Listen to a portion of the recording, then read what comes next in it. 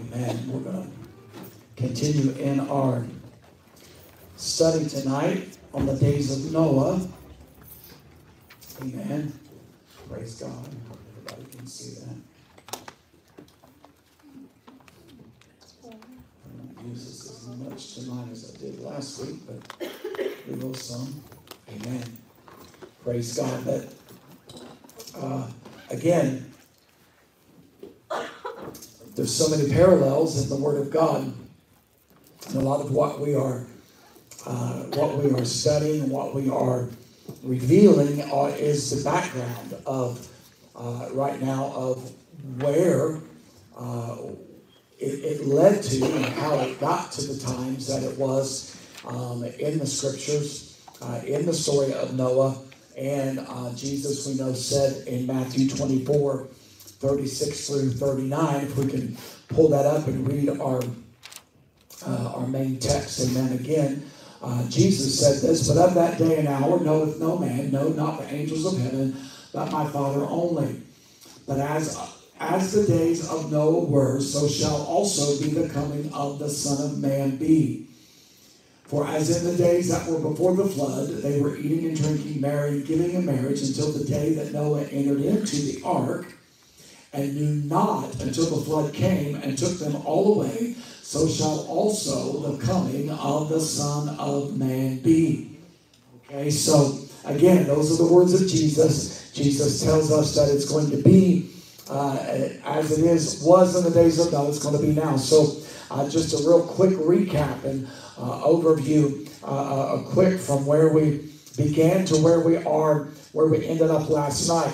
Once again, just be reminded that God's default position is chaos. The Bible says in the beginning, amen, when God made the heavens and the earth, that the earth was without form and void. So it was, amen, with chaos. It was in chaos and turmoil. So we see that this is God's default position, is chaos. Remember the first time we talked about trying to get these marbles, these stones, amen, back into the order that they were before they were shaken up. And that's just never going to happen. It's impossible for that to be, amen. And so we talked about how the Bible is God's blueprint for life. Again, remember that this is not the system that God has put into the universe, that God has set forth, is not a system exclusive to those who are born again.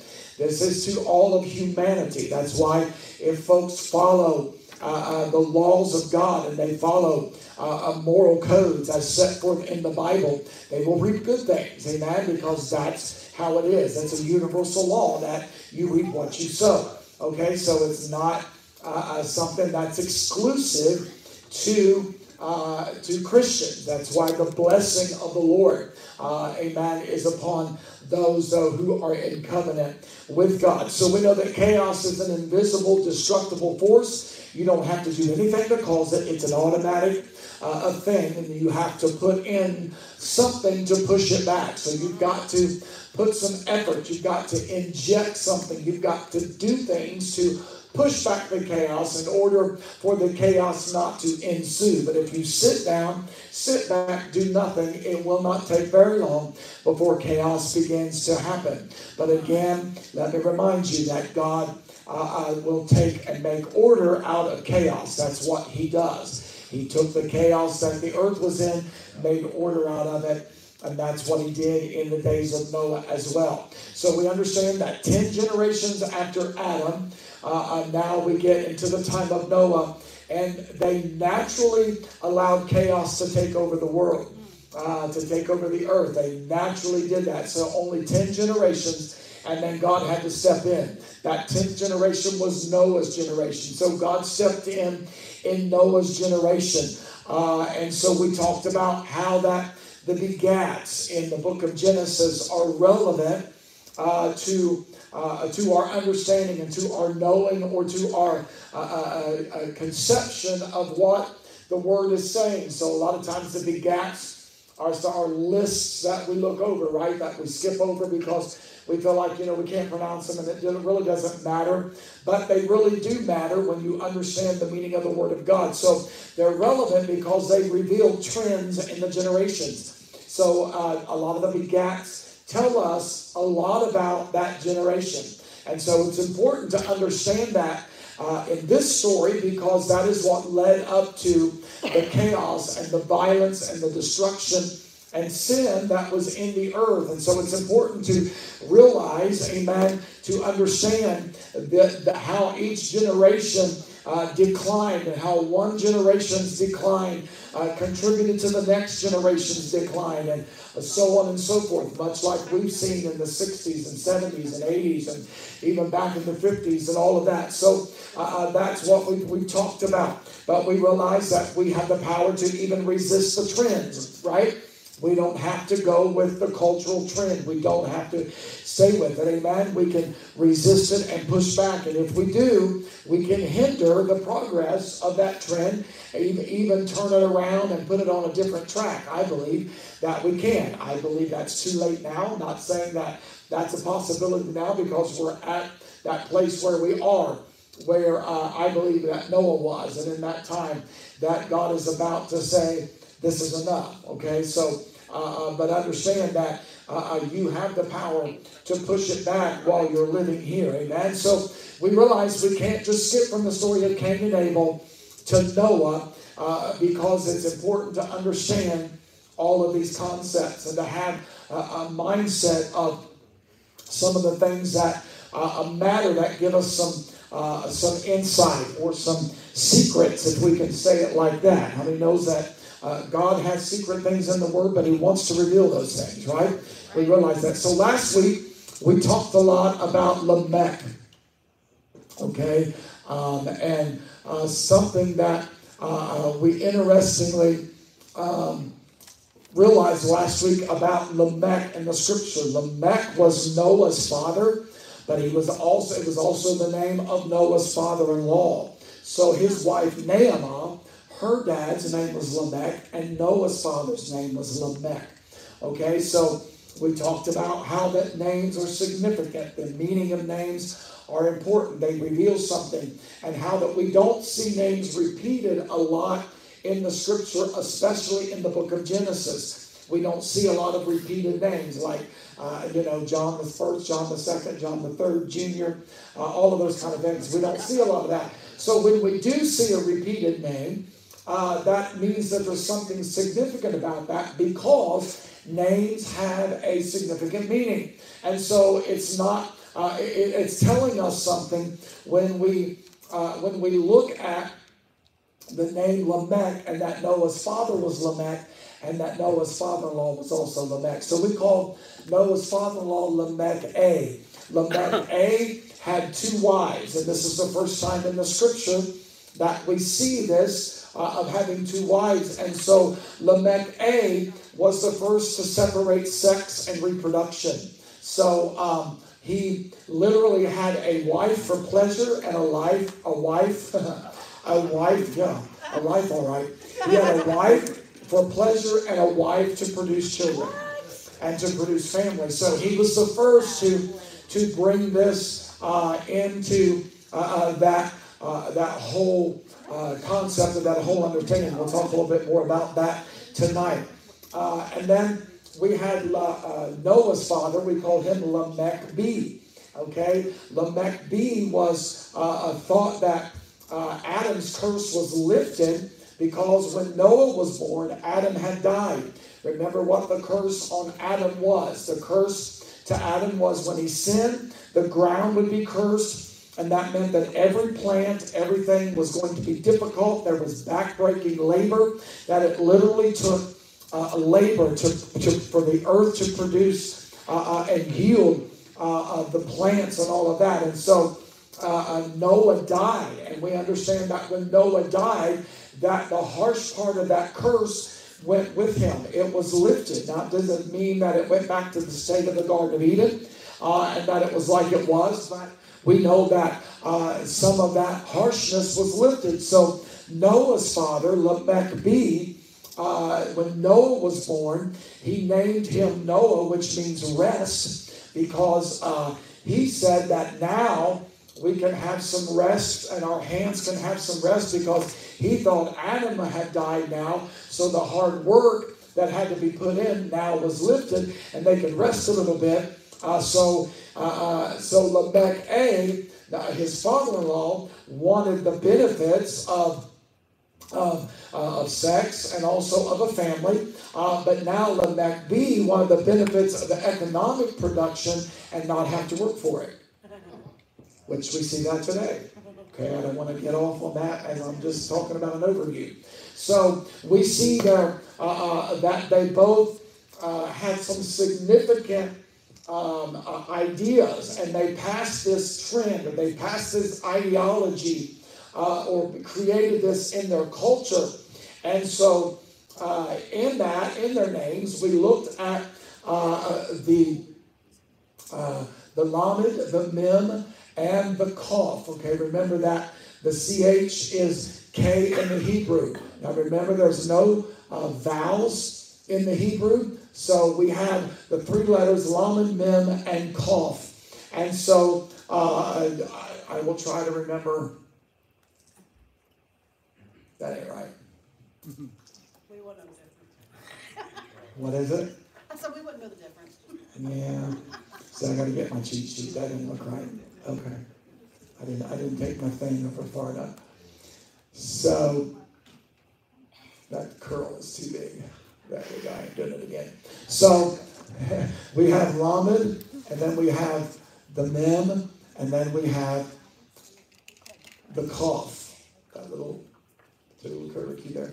So those Hebrew letters in the name, we talked about what those represent. The Lamed. So not only do names have a meaning, but every letter has a meaning in the Hebrew. So each letter has a meaning. So when we see a name with the same letters in there, and we talked about last week in the English, when you have CAT and ACT, you have the same three letters in those two words in the English, but there's no connection to those. There's no correlation between those two. But in God's language, there's a heavenly secret that's revealed there, because when you see the same letters in a name or in a word, there's a connection there.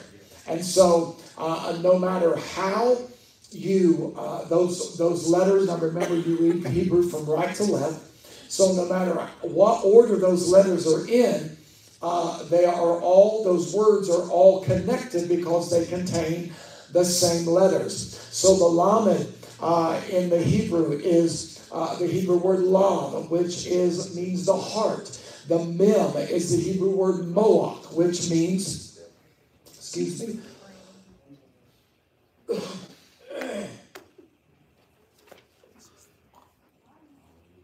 which means brain. And the Kof is kavod, which means liver. So you have the heart or the emotions, you have the brain or the intellect, and you have the liver, which is the bodily urges. So when you see those, if you see this in that order, then you see the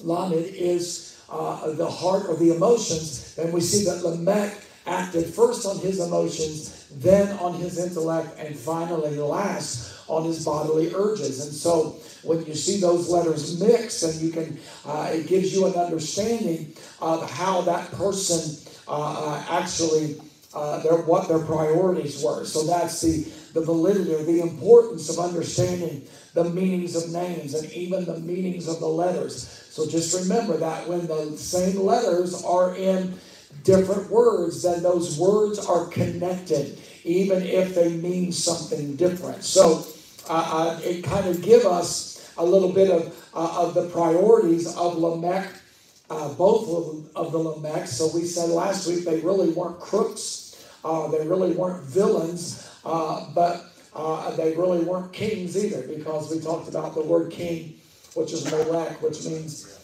goes on, amen, the intellect first. And so anyhow, that kind of is kind of where we left off last week. And so now we want to pick back up with Lamech, which is Noah's father-in-law. And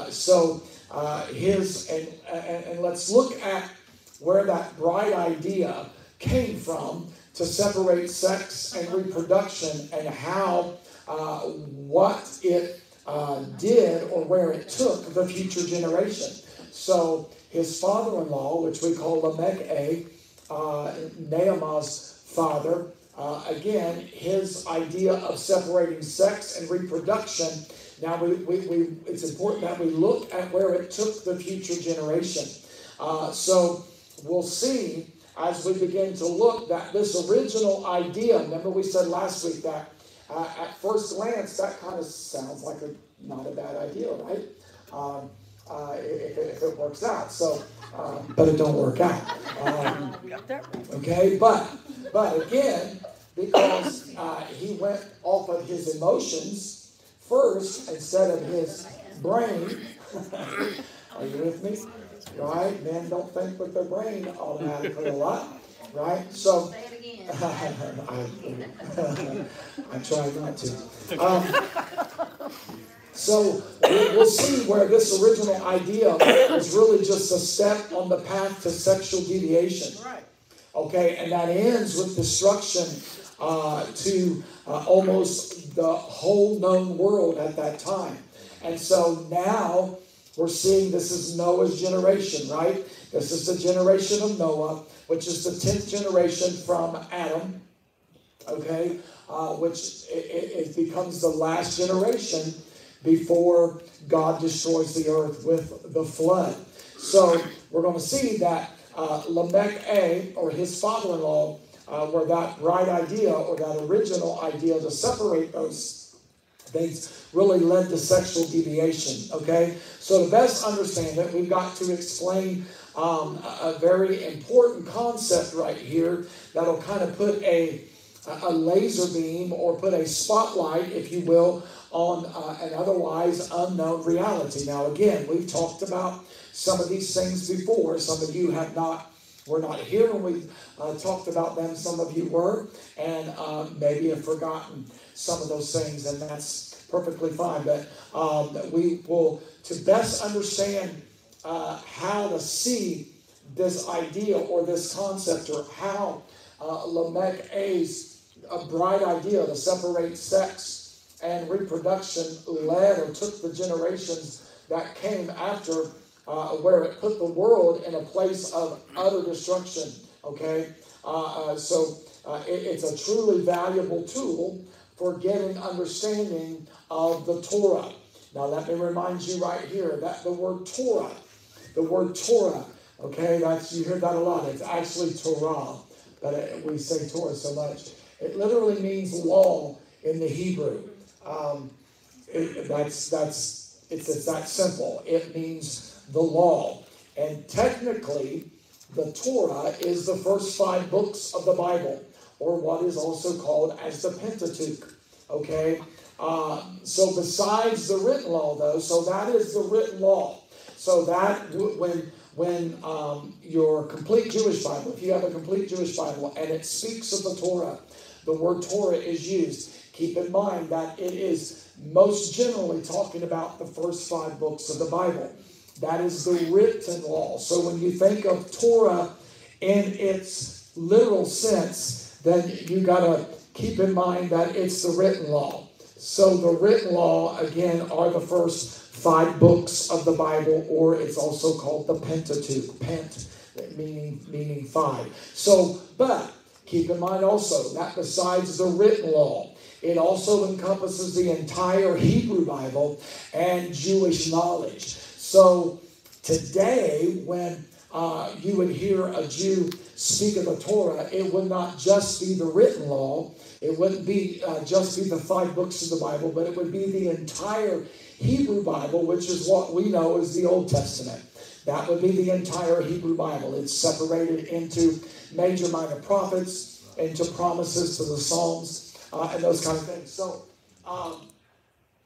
and also any Jewish knowledge. So you have the Talmud, you have the oral law, you have all of those things. So today, for the most part, when you would hear a Jew speak about Torah, it would not just be the written law, but it would be all Jewish knowledge and awareness, as well as the entire Hebrew Bible. So I just want to give you that, because I will use that if I say Torah in this study. I will use that interchangeably. It will not always mean the written law, but it will sometimes mean the entire Hebrew Bible or the Old Testament. When you hear me preach and I say the Torah, I'm talking about the Old Testament. When I say that, that's all that they had to read. Now, you got to understand that as the times when the prophets were there and the writing, all they had were the first 5 books of the Bible. That was their Bible. That was their law. That was the Torah. So in the Old Testament, when it speaks about the Word, or it talks about the law in the books of the prophets and even in the Psalms, it's talking about the written Torah, or the 5 books of the Bible. That was their Bible. That was their what they learned from. Okay, the others were written later. So from the time that of God giving Moses the Torah on Mount Sinai, more than 3,300 years ago, that was more than 3,300 years ago when that happened, the Torah scrolls had been written exactly the same, following exact and precise directions. So if you would go to a Jewish synagogue today, and you would go on Shabbat or the Sabbath for a Shabbat service on a Saturday morning, on their pulpit or on their stage, there is a box that contains the Torah scroll. And that scroll is very sacred. Not everybody gets to handle that scroll. That's why on the Feast of Tabernacles, when we walk around in our celebration, when I have them walk around carrying the Word of God, one of the only times of the year that the Torah scroll was taken out and handled the most is during Feast of Tabernacles. And they would take it, and the people would parade by, and they would reach out like they were touching it, but they knew they couldn't, but the longing to touch the Word of God. Isn't that awesome? That to me is just, again, the parallel to the spiritual to that. But you would see that is a very sacred document. And in every Jewish synagogue, in every Orthodox gathering and connection, that Torah scroll is written precisely and exactly the same. There are scribes, or there are people that is all they do, is literally write the Torah scroll. And they do that in Hebrew, and they do that, I'm not sure now.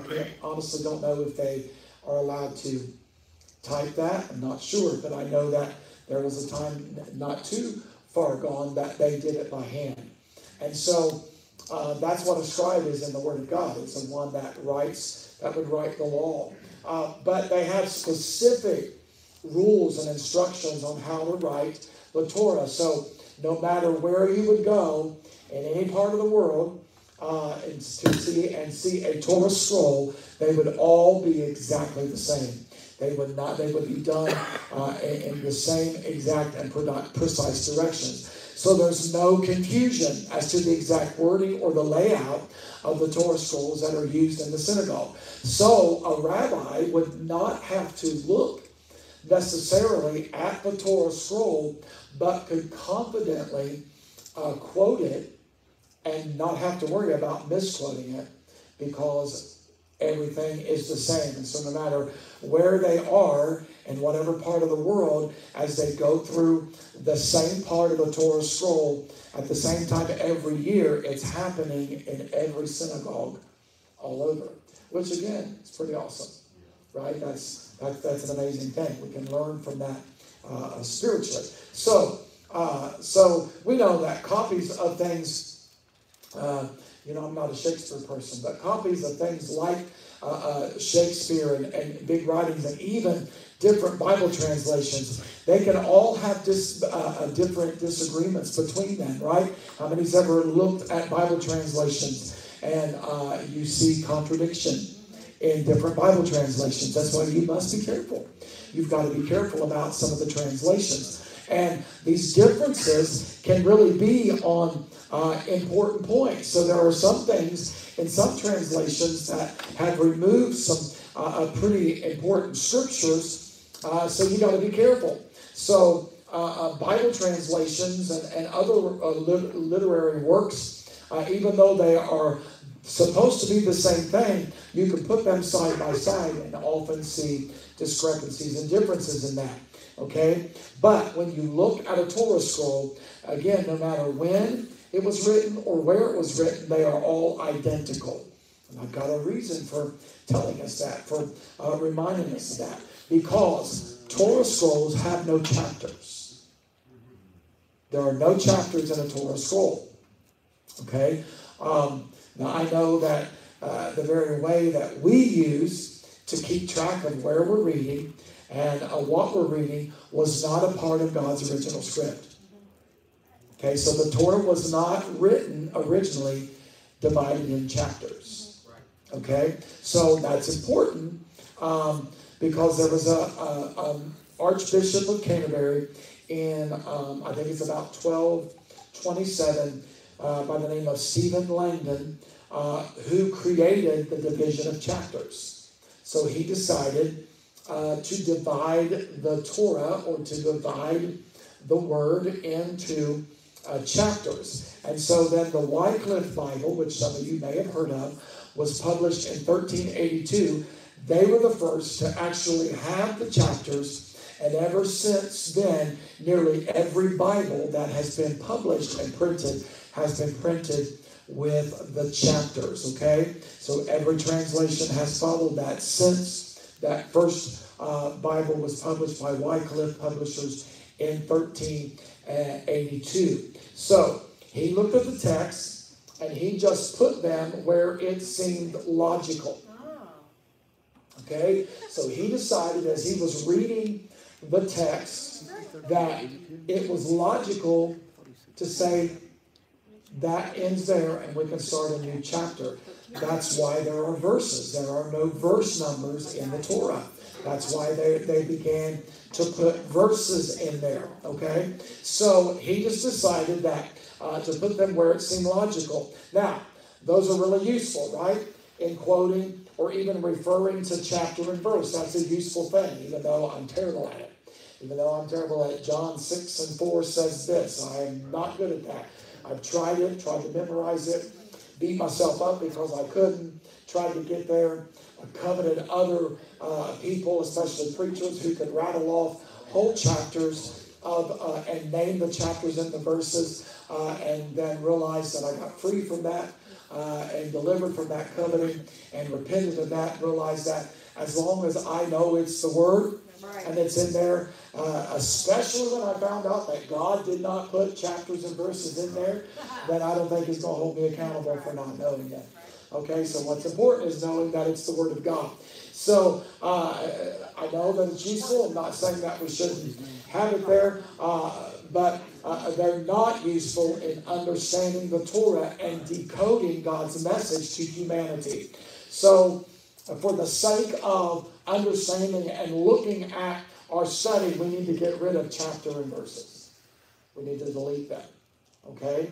So, because the chapters, as they are divided, and the verses don't necessarily tie together the links that are meant to belong together. Right. Okay? And that's important when you're reading a story, right? Act 1, Act 2, Act 3, all the same kind of understanding.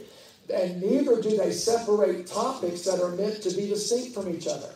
So they connect things that shouldn't be connected, and they separate things that should not be separated. So that's what we've got to understand. So I want you to get that in your mind. So Langton often inserted a new chapter in the middle of a very crucial story. Okay. I believe that. So he would insert a chapter, and it wasn't that he was being diabolical or thought he was going to deceive anybody. He just logically thought this makes better sense, and this is easier for people to follow and to read. Because I've looked at a scroll before, and I've looked at a Hebrew Bible that is not separated in chapters and verses, and it is intimidating. Set aside the Hebrew letters, but it's intimidating because it's just pages of... But can you find a Bible that's the Hebrew in that order? Like, Yes. it's way different. Very different. Very different. Sorry. So, instead of chapters, here's what you got to understand. In the Hebrew, or in the original Torah, and in the study, instead of chapters, the 5 books of Moses, or the 5 books of the law, or the Torah, it's not separated into chapters, but it's separated into sedras. Okay? So, ditch chapters, and it's separated into sedras, okay? Or sedras means portions. So it's not separated into chapters. Sorry, I hope you can read that. It's not separated into chapters, but it's separated into portions. Now, the 5 books of Moses is actually divided into 54 portions. So 54 sedras is what the books of Moses, the Pentateuch, the Torah, the 5 books of Moses, however you want to look at it, is divided into 54 portions. Each sedra contains 5 to 10 of Langston's chapters. Does that make sense to you? So there's 54 portions in the original Hebrew text of the 5 books of Moses, and there's 5 to 10 chapters of Langton's in a sedra. Okay? So that's what we're going to look at. So sedras are like God putting brackets around particular understandings or particular stories or particular things that, or topics, I guess we could say. It's like God putting a bracket around a topic. So, you would have, instead of a chapter, you would have the sedra, and so maybe, there would be in a bracket, then whatever the topic of that content of that sedra would be at the beginning of that. So you would know that was the topic of the story, and then the sedra would give you the story, which would tell you why it was about. You understand what I mean? Does that make sense to everybody? I'm trying to make this really simple and understand and help you understand it, is because I need it myself. That's how I get it. Okay? So, it's like God, again, putting brackets around a topic. Now, Jews usually read 1 complete sedra each Sabbath, sometimes 2. So every week, they would read a complete sedra, sometimes 2. Okay, so they read at least 2 portions. If you'll remember, back in the day, some of you that were here, we used to put Torah portions in the bulletin for each week. That would be the portion that they would read for that week. Okay, sometimes there were 2, but they would read that, and then of course we gave you we always gave you a psalm, and then we gave you a New Testament to go with that Torah portion. But just in case you remember that, so that's how they finished the cycle of reading the entire Torah by the end of the year. So the Jews read the entire Torah, the entire Torah every year, over and over and over. Okay, it's like law today. Like it's not an option. Right. See what I'm saying? And if only we could get that connected to the Word of God, Right. to where it's not an option. Is the New Testament included in that also, or just the? No. They have no fellowship with the New Testament at all. But it's all the Old Testament or just the 5 books? It's The all 5 books. Oh, okay. And then, but included in that, you've got Psalms and you've got the prophets. But again, keep in mind that Torah is not just the written law, but it's a complete Jewish Bible. Okay, so again, when they go in and they get teaching, so here's the thing, that may sound repetitious to you, but you're going to learn it. Right. You know what I mean? It's going to get ingrained there and here. And this is why they are so, So that takes so them a whole year to read through 5 books? adamant. No, they do it over and No, over. not all, just the 5 books, That's what but I'm saying, yeah, it's like the whole Old Testament. but it has to be, there are certain, we said like this, there are certain, like minor prophets and different things that they are not included. So it's not necessarily what we see as the whole Old There's Testament. more in there. Yeah, but they read the whole thing from, so like, they started at Tabernacles. Well, not Tabernacles, but Rosh Hashanah. Yeah.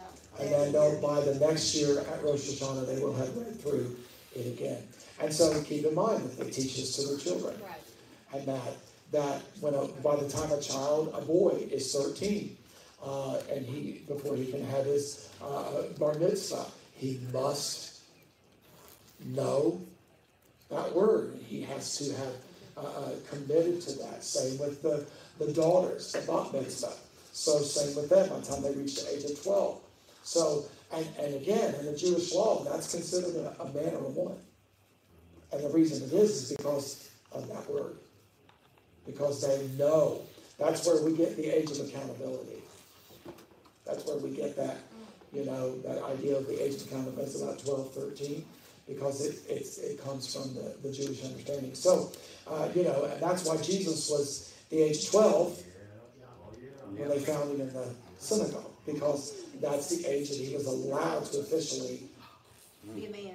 be a man and declare the word of God, because he had some authority to declare that. So it wasn't just, randomly one day he decided, hey, I think I'm going to do it. It was God's law. God did everything by the law, so that they could not refute it. Okay? So, so we get added insight now by observing what's included in a complete Seder. So when we see what's included in a complete portion, is it okay if I say Seder? Because I'm probably going to say that instead of portion, just so you understand what I'm talking about. Kill chapters, no more chapters. Yeah, they're gone, okay? For the sake of the study, the chapters and the verses are gone as far as getting understanding. So for us to be able to, we get some added insight by seeing what is included in a complete Seder. So there's places in the Bible where it seems a new topic begins, and from any human perspective and from our thinking, right, just like Langton, it made total sense to start a new chapter there. Okay, but what makes sense to us does not make sense to God. Right. Okay, because God is not finished there yet. Okay, but part of the way that God conveyed a deeper wisdom of the text was by deliberately linking things that are on the surface that do not appear to be connected. This is what provokes us to study.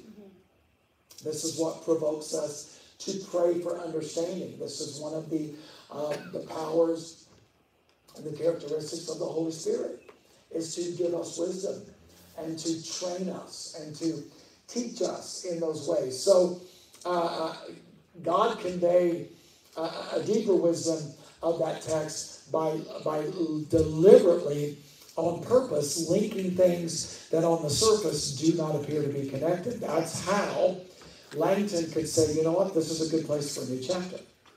It logically makes sense. That God was not wanting that to happen.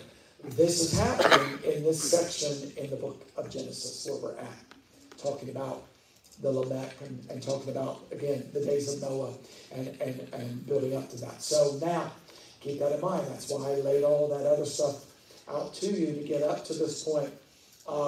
So according to Bishop Langton's chapters, one topic seems to end at Genesis chapter 5, verse 32. Okay, that's the last verse in chapter 5. According to his chapters, one topic seems to end at chapter 5, which seems to be the ending of the listing of the generation that ended with Noah's sons. So that, according to Langton, that was a good place to end the chapter. But God said, I'm not done with the story here. There's something more I need you to understand. There's something more that I want to connect. So this new idea then now seems to start in Genesis chapter 6, which begins to detail the problems on earth leading up to the flood and the story of Noah and the building of the ark. So it looks like that we're now getting new information, or we're now getting a new idea or a new topic, when in fact God's still continuing the topic that was in Genesis chapter 5. Does that make sense to everybody? Yeah. That's why we need to ditch the chapter, okay? But, so in the Seder system that God set up, the first Seder doesn't actually end until Genesis 6 and 8. So Genesis 6, 8 is really where that first Seder ends instead of Genesis 5:32.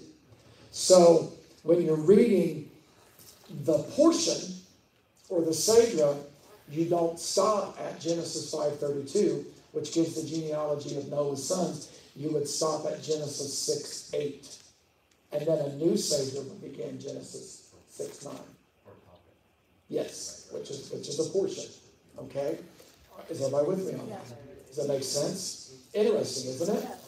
And that's how we actually get it. So that first Seder in Genesis is called the Bereshit.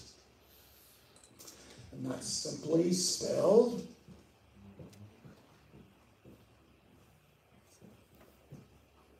And that's Genesis 1 through 6:8 is one Seder. yes. Okay. Yep. And that Seder is titled the Bereshit. Okay? Which literally means the beginning. Okay? So that is the Bereshit. So when Jewish scholars, rabbis, and teachers would talk and they would say the Bereshit, they would not, you understand what I'm saying? It would go from Genesis 1:1 to Genesis 6:8. Okay? And so it's that portion. So that would be a portion that they would have read, and then they would have ended that portion. Does that make sense to everybody? Okay? So, of course it starts, the Bereshit, or that first Seder, that first portion starts in the beginning. God created the heavens and the earth, and it ends with, and Noah found grace in the eyes of the Lord. So that's where the first Seder ends. So, if you've ever read, and we're going to read Genesis 6, 1 through 9 in a minute. So if you're not what I'm talking about, just hang with me. But if you ever read that and then you come across that one verse, well, that's kind of a weird place to throw that in there. But it's good to know, right? You see what I'm saying, though? So it begins with, in the beginning, God created the heavens and earth, and it ends with Noah found grace in the eyes of the Lord. So Bishop Langton inserted a new chapter, which was chapter 6, with verses of men's behavior and God destroying them. But from Genesis 1:1 to 6:8 is one Seder that speaks of one specific theme. Okay? And then Genesis 6:9 again starts with a new Seder with another theme. Okay? So just try to keep that in mind. I know that you may not feel like that this is spiritual food, but we've also got to understand that understanding history and understanding concepts and understanding the purpose of the Word of God is scriptural. Yes. And it's part of what we do, because when you understand it, then you have a better concept that when you connect, Regina came up to me after class last week and she said, I just want to share something with you. This scripture in the New Testament came to me when you were quoting that scripture, and I said that's because it's now connecting for you. Whereas, there are churches that teach the Old Testament is not relevant. Right. That we don't need to preach the Old Testament. I've said it before. I've had a few people leave because they said, I preach too much on the Old Testament. Sorry. Don't apologize for that. You know, without the Old Testament, the New Testament makes no sense. It's the very foundation for why we're doing what we're doing. So, again, you know, it begins to link things together. And so that's why you understand that the Word of God from Genesis to Revelation is connected. Okay? And so it begins to kind of help you bring that in. So the first Sedra begins with God placing humans in a world that he's built by creating order out of chaos.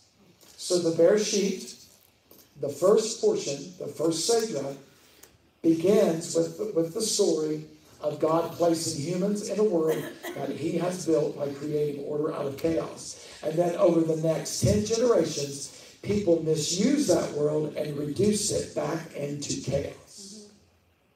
So that is literally, and out of that story, and out of that beautiful beginning to that chaotic end, Noah found favor in the eyes of the Lord. It's significant, right? So Genesis 6 through 1-4 is really not introducing a new theme at all, but instead it is a climax of an old one.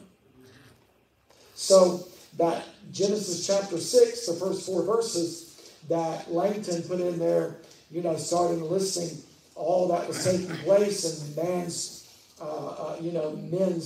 mess ups and sins, if you will, isn't really beginning a new portion. It's actually the climax of the first one, or the old one. Okay? So leading to the concluding verses where God tells us of his intentions to bring a flood. Okay? So we see that God has kind of, it's kind of a build-up, right? Kind of like, I don't remember what it's called, but you do plays. You know, the acts, what is that called where it's building up to the end? A plot. Plot, yeah. So the plot thickens, right? The plot thickens. And then you get to the end and you're like, oh, yeah. Or I knew it, I could see it, right? That's why, again, we talked in the beginning, how that things can be predictable when we do it God's way. Yes. It can be predictable when we do things God's way. That's why you can predict, I will be blessed coming in, Yes. and I will be blessed going out in the city and the country. I will be the head and not the tail, because I am walking according to the bounds of God's blueprint for life. And it tells me that if I do, I will be blessed. Yes. So I don't care what I see, what I feel, Yes. who says what, it's not going to change anything. Do you understand that? It's really not hard. Yes. It really isn't. The enemy's made it hard. That's right. Okay? And thank God we have the Holy Spirit that enlightens us and tells us, pick it up, dude, it's not that bad. You're going to be all right. I got you. You got this. This is going to be okay. Okay? So we see that chapter 6 is really not introducing a new theme, but it's really that climax of an older one. So, you know, there's a true life lesson there in that, God leading up to those concluding verses where he tells what he intends to do. It's not like he kept it a secret, but he said, I'm going to bring a flood and I'm going to destroy this earth because I can't tolerate this chaos any longer. Okay? Because if I could let them go, they're going to think that what they're doing is all right. And it's not. Okay? That's the blessing of judgment. So, there's a true life lesson there that most things in life don't progress at an even measured pace, right? Most things don't move forward or progress. Instead, they start out slowly, and then they kind of gain momentum, and then they begin to move along more and more quickly. For example, when a woman becomes pregnant, if she weighs herself, see, that her weight gain in the first trimester is much less than the weight gain in the last trimester. Right, ladies? Yes. The weight gain in that first trimester is typically a lot less than the one in the the last trimester.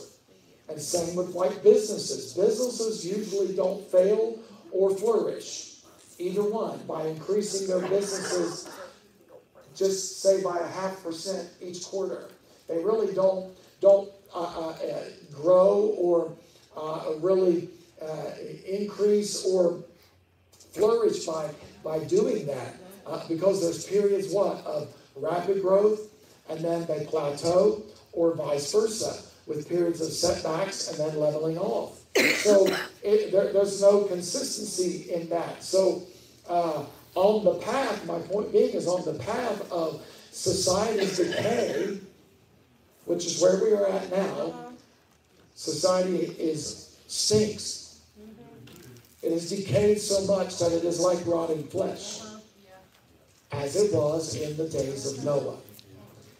It's just there's more people doing what they were doing in the days of Noah. And there's easier access. So much, you get it? So there's nothing new. Okay? It's just there's different ways to do it, different means, different opportunities, and many more people doing it. Okay? So, it's the same on the path of society's decay. The first steps to decay start out really slow, and they're really almost unnoticeable. Go back to the 50s and the 60s and the 70s and the 80s and the 90s. Are you with me? You've seen that? And now we are where we are. Same as it was in the days of Noah. Remember, Lamech A was the 6th generation after Adam, and Noah's father was the 9th generation after Adam. Noah was the 10th generation. So, it didn't happen immediately. It was a slow fade, okay? It's the same when people backslide. You don't just get up one day and say, you know what, I'm not going to serve the Lord anymore. You have gradually, slowly declined in your commitment to your relationship with God. And then one day you wake up and realize you're not there anymore. But your heart's completely gone. It just doesn't happen that quickly, okay? So the first steps start out slowly, and they're really almost unnoticeable. So just like when you ladies are pregnant, again, back to that, the first few weeks, if I'm pregnant, a woman weighs herself every morning, it's going to show almost no sign of the baby. Right. But she's on her way to deliver, 5, 6, 7, 8, 9, 10, some cases 12, 13, 14. Oh, Lord. You stop. Pound baby. But for most, 5 to 8 pound, 6 to 8 pound. So just because there's no evidence of that growth or that progress in the beginning doesn't mean she's not pregnant and not growing a baby inside of her. She is on her way to deliver that baby. Are you understanding that? So it's that same idea. So it's that same a story of Lamech and his goal of having 2 wives. When it happened, it was almost unnoticeable. I'm sure that not very many gave it a whole lot of thought. In the whole scheme of things, it probably, they probably got used to it. But by the time that people start paying attention, the destructive changes have already started taking place. Right where we are now. They took prayer out of school. It was almost unnoticeable. Gradually, we see the decline in our generations of kids and in the education system. Are you with me? To now we're like, put prayer back in school. If we hadn't taken prayer out of school, well, we should have thought of that 60 years ago. You know what I'm saying? And it's the same thing. By the time that we notice it, the destructive changes have already started taking place. So the damage has already been done.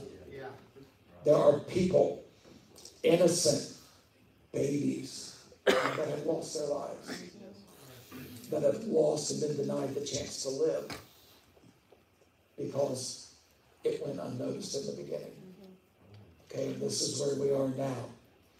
That's why it is important as a Christian for you to cast a vote on these kind of things. Because if you do not inject any effort, chaos will ensue. And every child of God that puts forth the effort, that injects something into the system, is going to push back. Okay? This is why now it's important that you say, oh, well, you know, that little change in the Constitution is not going to make a difference. Where you been? Where you been? And it's not the fact that you're judging a particular sin. It's just that sin is sin is sin is sin, and sin begat sin. And the end of that is death. Okay? And so the little bit of leeway that's given to words in a constitutional law, how it's written, can change the whole scope. Okay? And so that means that your little children, my grandbabies, this affects them. This is devastating for their future. And we should be extremely concerned about that as parents, grandparents, as adults, okay? So that's why it's important. So now we have 1,656 years have passed between Adam and the flood. There were 1,656 years between Adam and the time of the flood. Okay? That's a lot of years. 1,656 years. But the last 120 of those 1,656 years saw society's deterioration at a very fast pace. And these are the years that are discussed in Genesis 6, 1 through 4. Okay? So remember, Genesis 6, 1 through 4 is not a new chapter. It's still part of the first portion.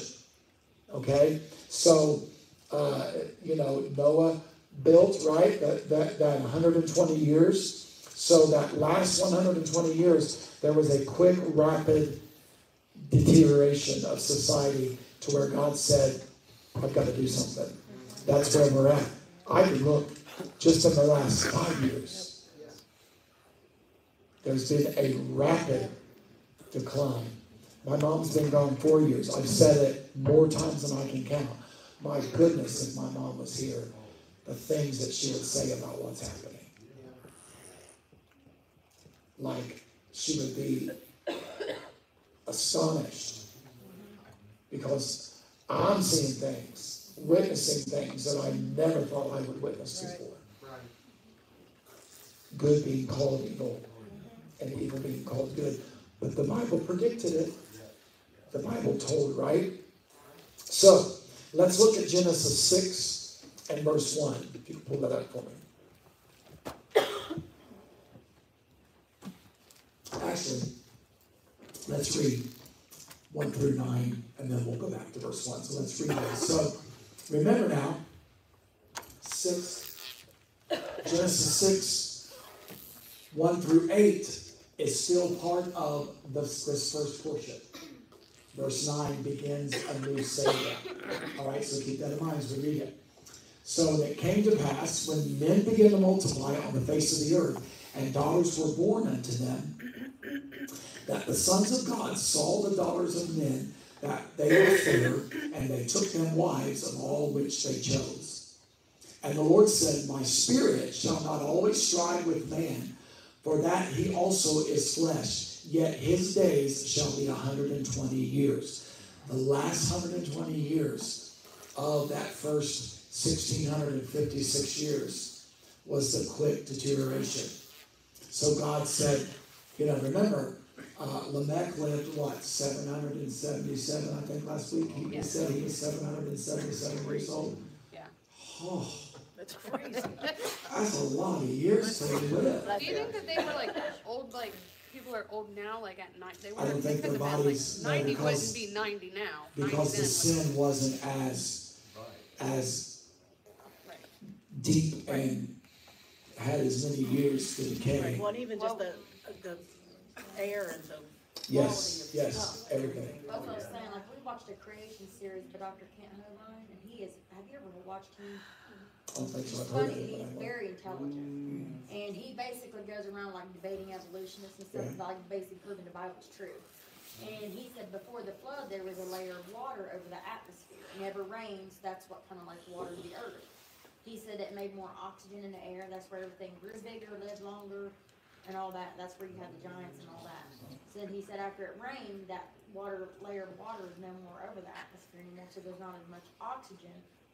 He said, like, if you take a reptile that never stops growing its whole life, if it lived a big long time and never stops growing, he said, what are you gonna get? You're gonna get a dinosaur, you know? He's a very smart man, and he's funny though, so it makes it like fun watching him.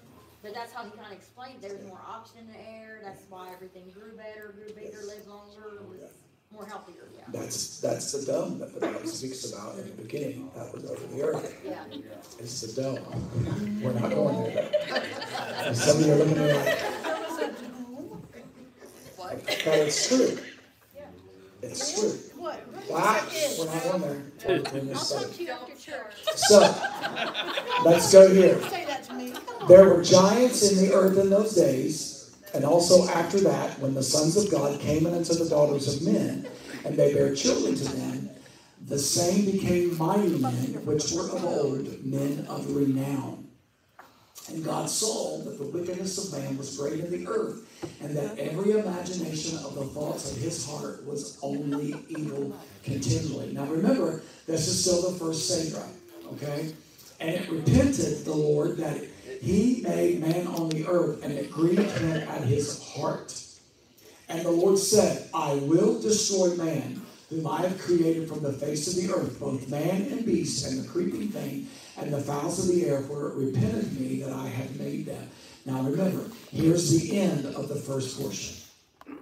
But in all of that, there was one man who found favor in the eyes of the Lord, and his name was Noah. Okay? Now, let's read verse 9. Now remember, verse 9 now begins a new topic. This begins a new portion in God's eyes, in the writing. So now, these are the generations of Noah. Noah was a just man and perfect in his generations, and Noah walked with God. Now think of that. Yes.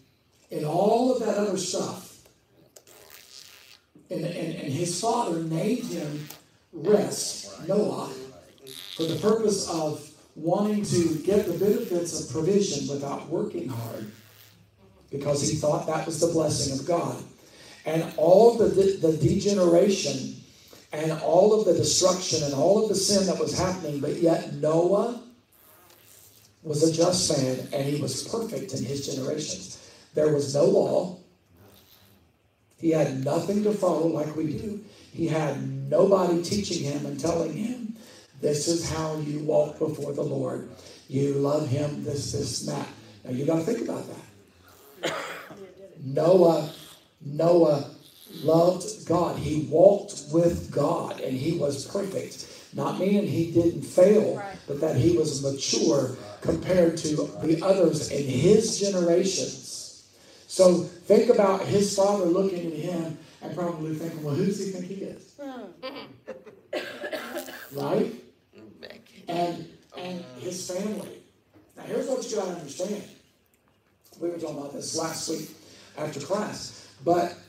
And I know we preach it and we talk it and we teach it, but the Bible does not say anywhere, for the exception of 1 Peter, there's an alluding to, who am I talking about? Noah. So say Peter. Help me, Jesus. I got turkey on the brain.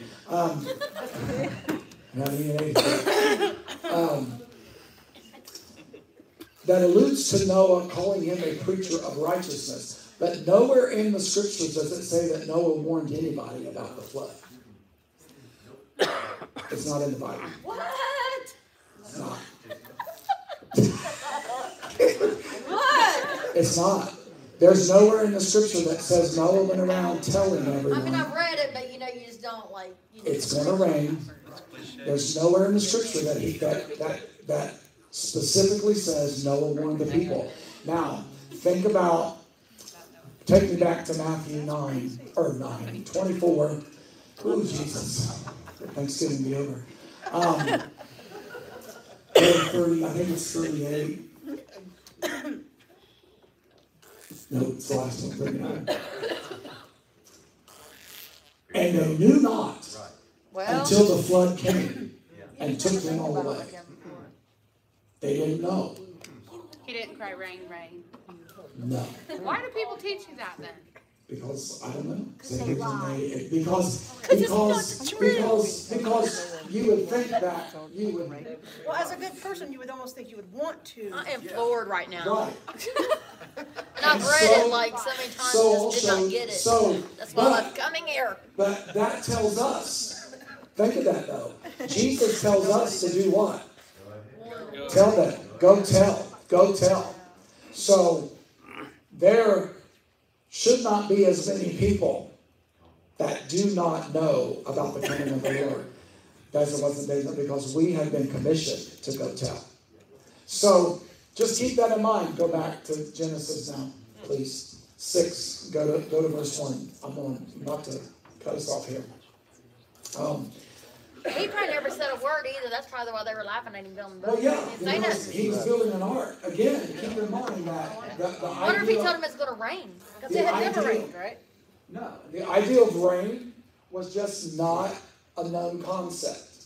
Well, they probably thought he was crazy. What is rain? That's what I'm saying, yeah. Like, And so imagine his sons and his wife and his daughters-in-law who said, "Dad, what are you doing?" Because God said he's going to destroy the earth by a flood.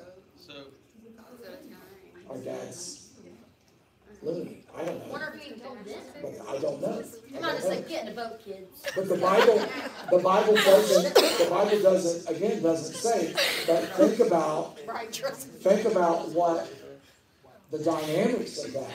Okay, and again, and as we said, it wasn't the rain that destroyed the earth. The rain prepared the ground. It was the deep opening up that flooded the earth. The rain did not flood the earth. It was when the deep opened up, it flooded the world. The rain, if we can say it like this, the rain saturated, prepared the ground. And then you read it, it says the deep opened up, and then the water kept rising. Because the deep, you go back to the beginning, when he talks about the deep, what was the deep? Remember we talked about the beginning in the first lesson or study that we did, first part of our study, about the deep meaning turmoil, chaos, okay? So it released it, okay? So it's like the earth throwing up, if I can say it like that.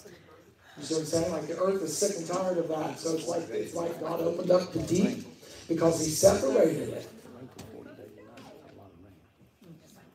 Are you with me? No, science problem. Karen got that. You're gonna have a science. So that dome you talked about, was I that, get the dome, was that yeah, one? I get Okay. that. Okay, but he separated that, right, in the beginning, and separated across. Then he allowed that rain to come, and then he opened up the deep, and it's like it all came back together and brought it until all of it was destroyed. And then he lowered the water again and brought it. But now we have rain and weather, which is part of, I think, like recompense and like judgment, that it's part of dealing with. You see what I'm saying? Whereas there wouldn't be some. Anyhow, let's go here. I want to cut off at a certain place tonight. Verse 1. And it came to pass, when men began to multiply on the face of the earth, and daughters were born unto them. Daughters were born to them. Now, if you go and look at Genesis 5:30, it says, which was what? What's its first one? Wait a minute, I have another question. So the sons of God, I've heard that those were angels. Is that We'll true? get there. Okay. We'll get there. Not tonight, but Okay. we'll get there. That's why I want to get this That's part. what, that's You what better I'm hurry and close it up. We So got that when we get to the next one. Help us, Jesus. So, literally what? This is verse 1. So literally, Genesis 5:30, so literally 3 verses prior to this, it says that he begat sons and daughters. And so they were being born all along, right? It's not like that. Are you still talking about Noah? Yeah. So, because when men began to, That was after the flood, right? no, not yet. So they didn't get on the boat? Men are still, this is not Noah. Men That's what I just asked began- you if you're talking about Noah. You're like, yeah. No, having sons and daughters in Genesis That's what I'm 5. talking about. Yeah. But the flood hasn't came because remember, 6:1 is still part of the first portion. I'm tired. Okay? So, what I'm trying to say is that this idea of daughters wasn't like some exclusive thing. Now, you got to look at the word began in verse 1, 6:1. The word began is the Hebrew word halel. Can you see that? I don't want to have to erase the word, but that's the Hebrew word, began. All right? Halel. Then it also says that they began to do what? They began to multiply.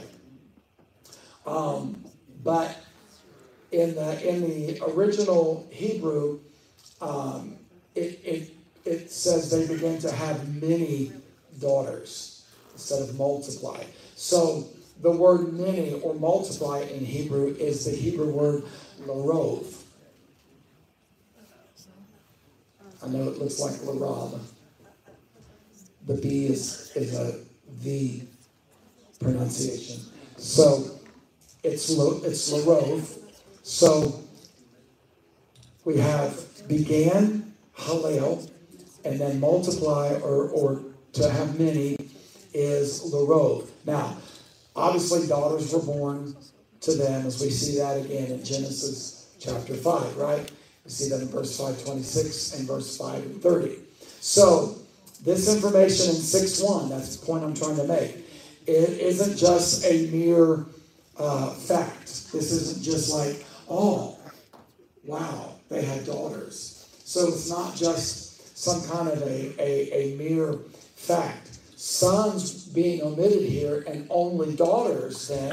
So my point is that's telling us that they specifically said 3 verses prior that they had sons and daughters, but then in this one they specifically just said daughters. So remember, when words are there, they have a purpose. So sons is being left out here and daughters only being put here because it's pointing to a deeper revelation, okay? An obvious deeper revelation.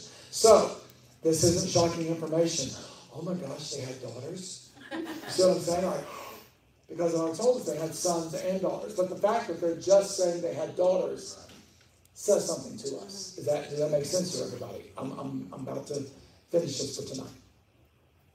But halel not only means beginning or began, it also means the trashing and renouncing of a tradition or the beginning of breaking a tradition. It's literally profaning the past by abandoning it and then partnering with the unknown. So it's not only began. So when they began to have many daughters, they were starting to partner with the unknown or to renounce tradition and abandon morals and traditions. Are you with me? And they began to profane what was once considered normal, if I can say it like that, which is where we are today with marriage and relationships. Okay, are you with me? So, departing. They were literally departing from tradition and experimenting with something new. Think 1960s, right? They were departing from tradition and experimenting with something new. Men began to become many, okay? Which is, again, larov in the Hebrew. Larov shares a root with the word meaning argumentative. So as they began to become many, okay, they multiplied. They began to become many, and they had daughters, okay? Not only does that mean that they multiplied, but it meant that it comes from a root meaning argumentative.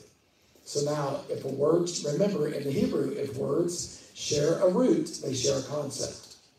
So when you have three different words that have the same root word, there's a connection there. Okay? So that's what you got to understand. So now we have a better understanding of Genesis 6:1. So if I could reword it in this understanding of these words, okay, and then also the original Hebrew, it might say something like this. And it came to pass, as men began to abandon traditional values and to become many over the face of the earth, they also became very argumentative, and daughters were born to them. Hello, Facebook. Everybody that is the very ones that call truth seekers hypocrites are hypocrites. They're hypocritical, and they are argumentative. And we must be careful not to get caught up in that argumentative attitude. Been there, done that, repented over it.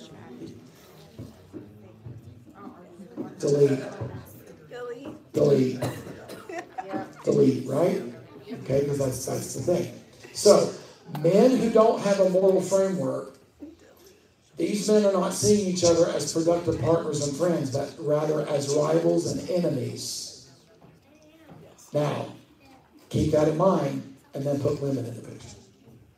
Not only women, but beautiful women. Can you say that again?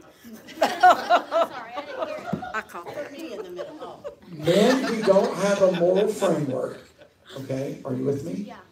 Men who they do not see each other as equals or productive partners and friends. Okay? Yeah. Are you with me? So no camaraderie. But they see each other as rivals and enemies, which is where we are today. Yeah. Right? Now, put good-looking women in that, Yeah. in these men. And men become insane. Is that what the daughter's part is? That's where we're at. Okay, That's where we're at. Okay? Because they begin, go to the next verse. I really am. They saw that the daughters of men, that the sons of God saw the daughters of men that were fair or very attractive or beautiful. I think the original Hebrew text says beautiful, I think. And they took them wives of all which they chose. So they were married, giving in marriage, but they wanted to, and felt like that they had the right to do that. And so it became a rivalry. Are you with me?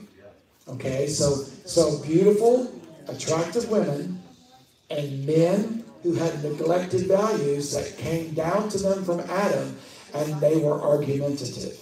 Do you see the recipe? And where are we at today? Like, really honestly, put today's culture in that mindset. It is nothing new. So there's no surprise in their actions, right?